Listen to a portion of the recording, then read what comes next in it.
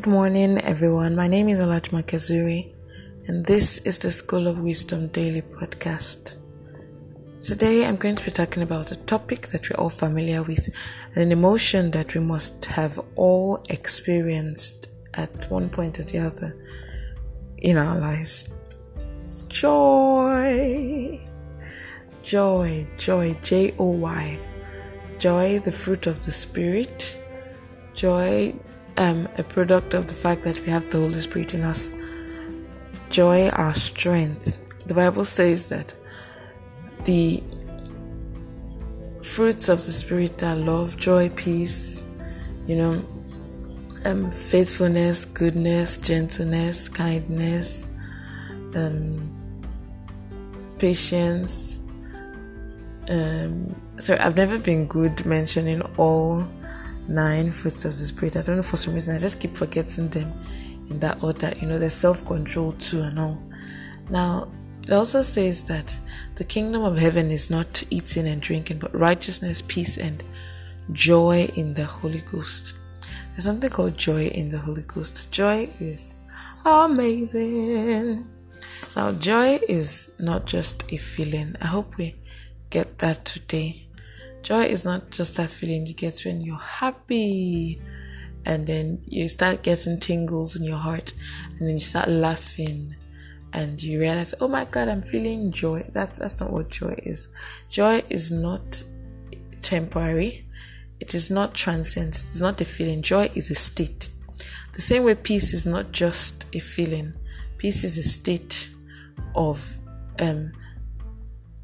of reconciliation, a state of restoration, a state of things being in the way they should be. That's what peace is, right? And then joy, I'll explain peace subsequently later, but then joy is a state too. It is not just a feeling. Yes, there's a feeling that can come from having that permanent state, but then joy generally or mostly, according to the Bible, is a state. What do I mean? Joy is that thing that has been set before you, the will of God that has been set before you that you ought to accomplish. That is your joy. That is the joy of God. The Bible says that in your presence, O Lord, there's fullness of joy. At your right hand there are pleasures forevermore. So joy comes from attaining God's presence. Joy comes from being in His presence. And it doesn't matter what your mood is or what you're feeling at that point, is you always have joy. I'm explaining this because yesterday I was talking to someone about my results. He's a friend and a mentor, and he called to ask me that, okay, so how's your result? And then I was like, oh, fine, went well. It was okay. And he was like, oh, what was it? I told him. And he said, you need to rejoice despite everything. You need to rejoice. And I was like, am I not rejoicing? I'm rejoicing now. And he was like, yeah, I just want you to rejoice, thank God. And you don't know me that I might not have been laughing and jumping throughout yesterday. Of course, I laughed a lot and I celebrated. And I ate rice and chicken and the drink and all that. But then true celebration doesn't come from all the jumping and eating, right? It's not eating and drinking. True celebration is knowing that there's an end to these things.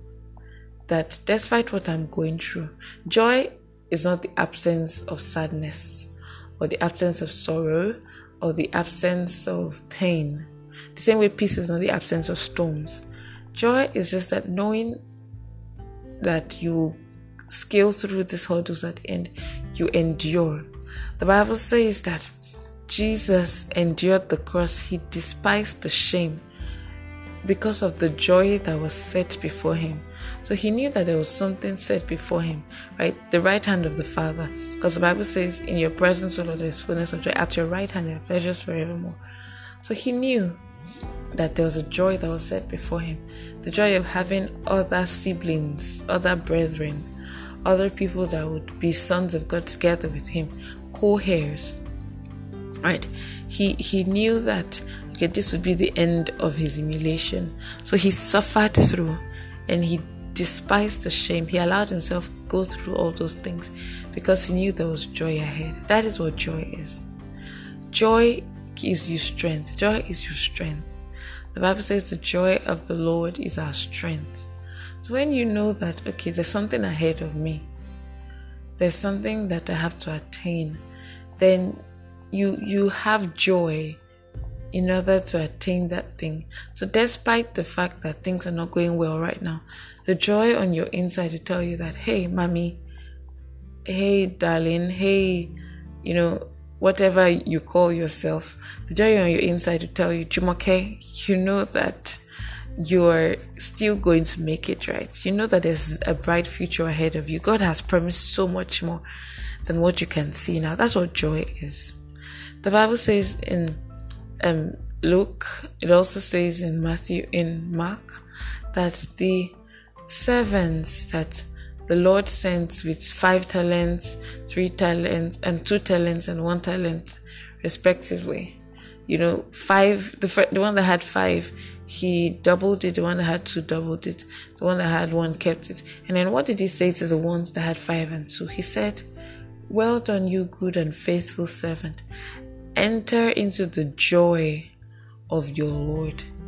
Enter into the joy of the Lord. So that means that they were able to remain faithful and true because they knew that the reward was the joy of the Lord. That's what the Bible says. The joy of the Lord is our strength. That is what keeps us going. You might have had failure or experienced setback in a particular area. You need to understand that the joy of the Lord is set before you. It is more than how you feel. It is a state where you're constantly in God's presence. Of course, it results in symptoms, right? Like happiness and laughing and smiling and singing. But it is not primarily those things. Joy is a state. Joy is a state. It is understanding that there's a future in Christ and that, the latter days will be greater than the former days. That is what joy is. The Bible says that it is with joy that we draw from the wells of salvation. It is with joy. That's one key that you're able to draw from the wells of salvation. Joy.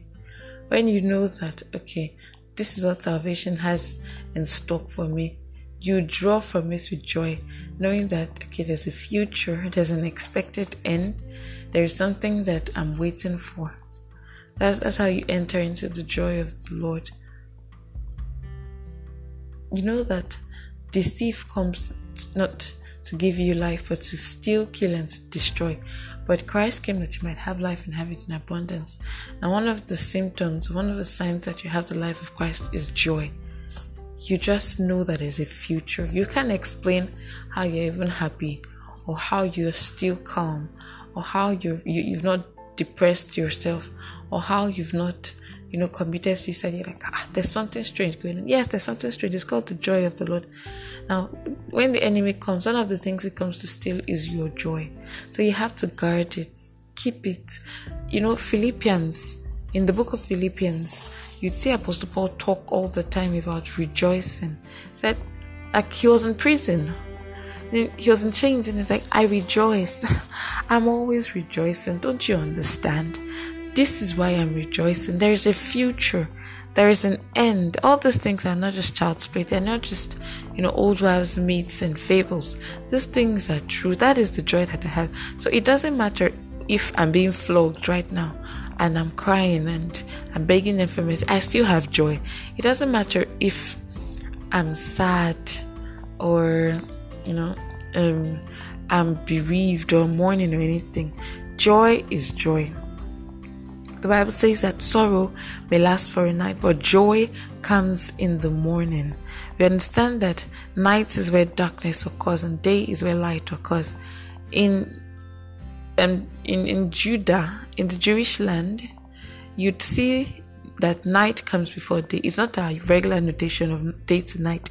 For them, it is night to day. So it says that there is always darkness at night here, but in the morning, light comes. Light comes. So that's the same thing with sorrow and joy. It says that a woman that is giving birth, she's travailing and she experiences such sorrow, like, oh my God, this labor is so much. And then when she gives birth to what she has been carrying on her inside, she carries the baby in her arms and immediately forgets the sorrow that came with childbirth. She just looks at the baby and she's filled with so much joy. So you that you've been prevailing in the place of prayer, you've been groaning, you've been crying, there's a child that is being birthed. There's a seed that is being birthed. And as soon as that child is born, you forget all those years of labor I assure you.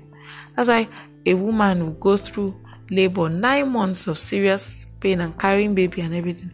And as soon as she gives birth, some ladies might even curse their husbands while giving birth, like, wow, you did this to me, this. They start saying things. And then when she gives birth, immediately or after a while, she starts saying, I want another baby. That's because the joy has outweighed the sorrow. Right? So yes, joy is not just a feeling. Joy is a state of being. We've established that. Lately, I've not been feeling like praying. Oh God, I've been feeling so weary and so faint and so tired and all that. So I would come to the place of prayer still, and I'll try to maintain the same number of hours. But there's something like this has been happening for the past 2 days now, but it ceases today. Because there's just something, I'm like, God, I'm not happy with a number of things. Is this how they're going to end up? You worry about your future. Then he said that, why should you worry? Focus your eyes on me. What you see is what you become. Then we tend to focus and meditate on our worries, and eventually we become those things. So yeah, I get to the place of prayer and I'm like, God, you just have to help me. Because prayer right now is in my body. I'm seriously in pains. My legs are aching. My eyes are aching. I'm not sleeping well, because I have to pray. What gives? You just have to help me. You have to help me, please. Right? And then it just occurs to me that I'm doing all those things because I know what is ahead.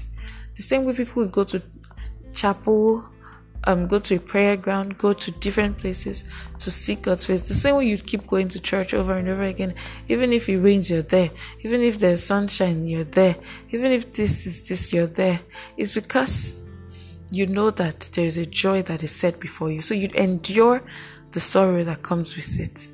So may the joy of the Lord fill your heart and soul in Christ Jesus. Amen. Until next time. See you guys tomorrow. Please send your questions to 08145148276 or at aduralerydeborah7@gmail.com. I love you guys. Bye.